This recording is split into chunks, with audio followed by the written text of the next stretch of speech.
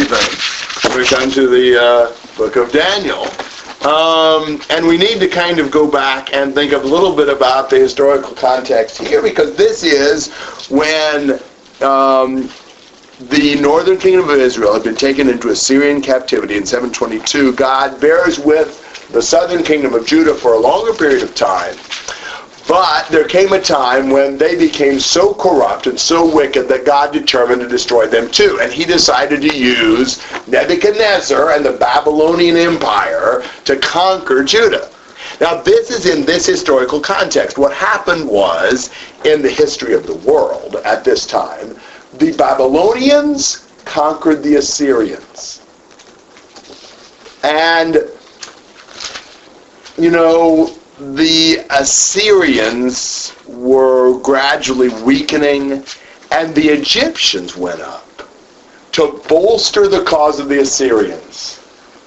And finally, in about 606 or 605, in the last battle of Carchemish, Nebuchadnezzar and the Babylonian army destroyed the Egyptians and conquered them and swept on through and took possession of this whole region, including the land of Israel.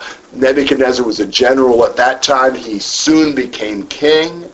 And so in what we're going to see is, when he came into Judah, he forced Judah to submit to him, the king of Judah, Jehoiakim, to pay tribute to him. And he took some of the best and sharpest and finest of the young men into captivity to be like his personal servants, be trained for special service in the empire. Among those that he took were Daniel and his friend Shadrach, Meshach, and Abednego. So that's where we're at. I don't know if that's too quick. Do you have a question or comment about that? You want to repeat that? Where did that say? No, I'm just kidding. Do you get that? Do you know that? Yeah, no, I don't. You're fine. Well, this is... I don't know much of Old Testament. I've studied a lot more New Testament than Old Testament, so I'm just looking for... Well, this has got to change. Right, I know. Yeah. But, we're saying that Judah was an independent country, and Babylon comes in right here and conquers them and takes Daniel and some other young men back to Babylon to be trained for special service. Okay, I got that. And Assyria had taken away the northern tribe, but Judah still remained. Okay. And now Babylon comes in, takes over Assyria, who had taken over the northern tribe. Oh, okay. And then comes on down and takes out takes out Judah. Okay. Exactly. All right. Wish I'd said that. All right. Chapter 1, verses 1 and 2.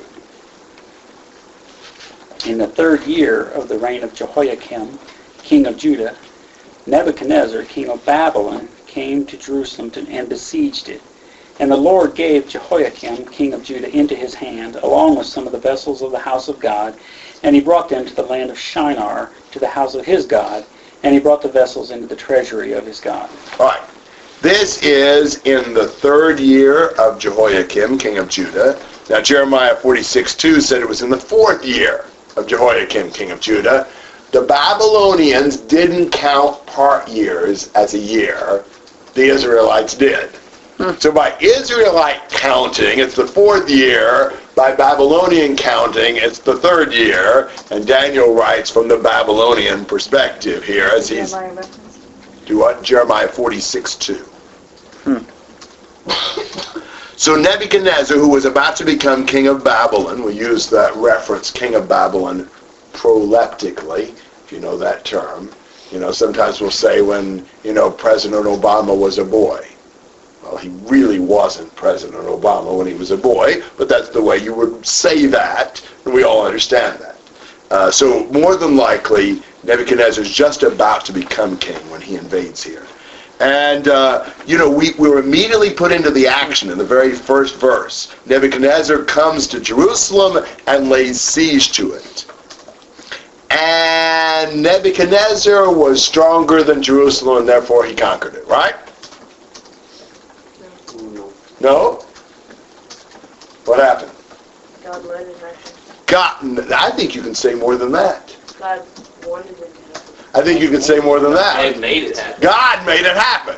The Lord gave Jehoiakim, king of Judah, into his hand. The Lord is the one in charge. Military power does not decide things. God does.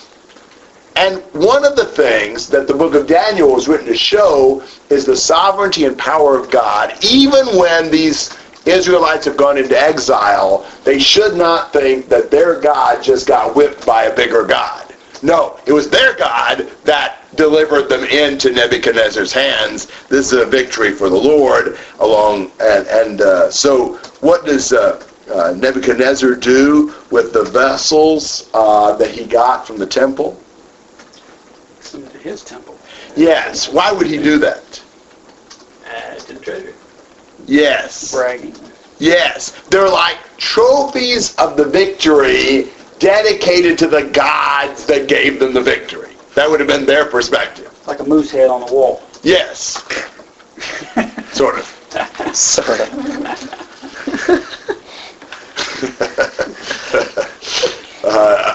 He says exactly right. Yeah. I'll have to remember that the next time I teach this. Cameron.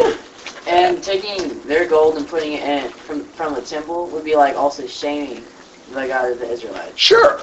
And looting the temple for their own profit. Cass? Is this the same vessels and stuff that Belshazzar used later? Probably so. Yeah.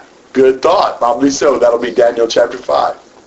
I don't know how there's any vessels left in the temple. That's true. Every king in the world has come and carried off all the treasures of the temple over and over. And some of them more than once. And we get here and there's still treasures in the temple.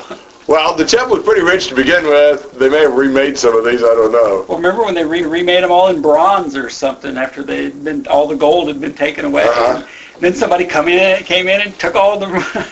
I tell you, it's great looting to raid a temple. I guess, because they carry off all they can carry, and there's still more for other people to come and get later. Yeah, you're right. We're being generous, leaving some behind. Yeah. What? It's the next generation. Have some fun. It's like the reaping the crops. You leave the corners of the field for the little nations, for the little tyrants that come by later. the homeless tyrants. Oh my. The Whitson interpretation of ancient history here. Maybe there were widowed kings. Queens, maybe. Oh, me. So they could glean the corners of the temple. Yeah. Whoa.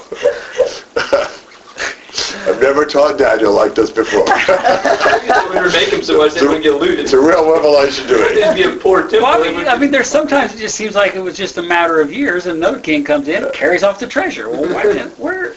Well, they probably didn't always carry off all of it, and probably some of it was replenished. I guess. Here's your treasure, hot off the I press. mean, you got to have some stuff to operate the temple. Yeah. Got a factory down the street. It's like the paper plates and... You would have walked away. That's what my mom does. Little underground catacombs. They were trying to burn incense on the paper altar. You have lots of control. Those that are listening to these recordings, Please disregard the last 10 minutes. So they keep the good china in. Let's just discard that and start over. Babylonians and It's nothing to do with Daniel, but it's a fascinating historical analysis. for the wood sit next to somebody else. Historical or hysterical, I'm not sure which, but And I think we thoroughly covered those two verses. whenever we're preaching the word. All right, anything else you want to say about those two verses? Get all that out of 2. How about verses 3 to 7? Then the king ordered Ashpenaz, the chief of the officials, to bring in some of the sons of Israel, including some of the royal family and of the nobles, youth in whom was no defect, who were good-looking, showing intelligence in every branch of wisdom, endowed with understanding and discerning knowledge, and who had ability for serving in the king's court. And he ordered them to teach them the literature and language of the Chaldeans. The king appointed for them a daily ration from the king's choice food and from the wine which he drank, and appointed that they should be educated 3 years, at the end of which they were to enter the king's personal service. How far? 7. Now among them was the sons of Judah were Daniel, Hananiah, Mishael, and Azariah. Then the commander of the officials assigned new names to them, and to Daniel he assigned the name Belshazzar, to Hananiah Shadrach, and to Mishael Meshach, and to Azariah Abednego. Alright, so the king has Ashpenaz to get some of these really sharp, capable, talented young men, these that show good promise to be able to be trained, and what's he going to do with these young men? Use them in his courts. Yes, and what's he going to do with them first? Teach them. More than teach them. Train them. Train them. How about brainwash them? You know, the idea is retraining them and re-educating them. You know, he wanted them to be taught the literature and the language of the Chaldeans. He wants them renamed, and he gives them special food. He wants them to begin to look at the world from the Babylonian perspective. You know, we're a lot like these young men out of the country, being with attempted brainwashing to get us to adopt the culture and the philosophies of the world around us. He wanted to make some good young Babylonians out of these young men so that they can be really useful in the service of the king. I wonder how old these young men would have been then. I mean, to train someone, you would think they would have had to have been young. I mean, you would think they would have been completely consumed with what they had begun to believe. So you would, I mean, if it were me guessing, I'm guessing between the ages of 12 to 16. Yeah. Guess. I think that's a pretty good guess. From what we know about similar things in the ancient world, that's probably when they would have begun training for people like that as an early teenager. We know, you remember that story about Daniel and the lion's den? Do you know how much time passes from this point until Daniel was in the lion's den? Like 80 years. Like 65 years. How old did you think Daniel was in the lion's den? Well, if he's not much over 80, then he's not much over a young teenager at this point.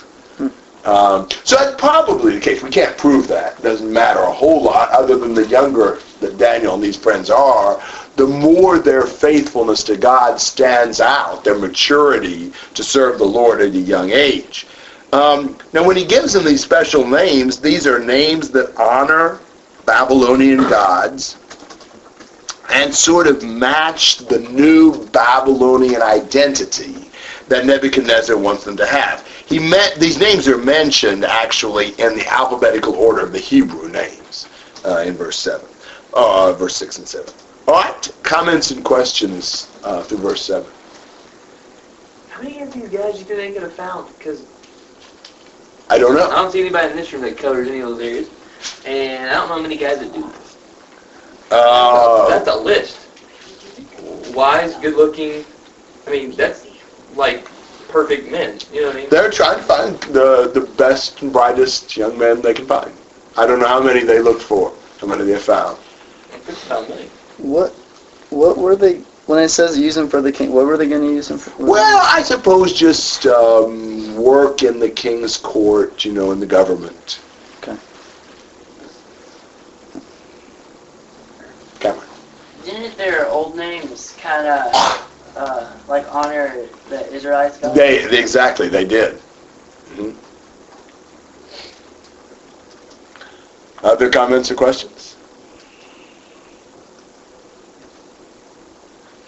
All right, very good. Why don't we stop here then, and gave us a start into Daniel, and we'll pick up in 1:8, Lord willing, next week, and proceed on for several weeks here, I think, without interruption.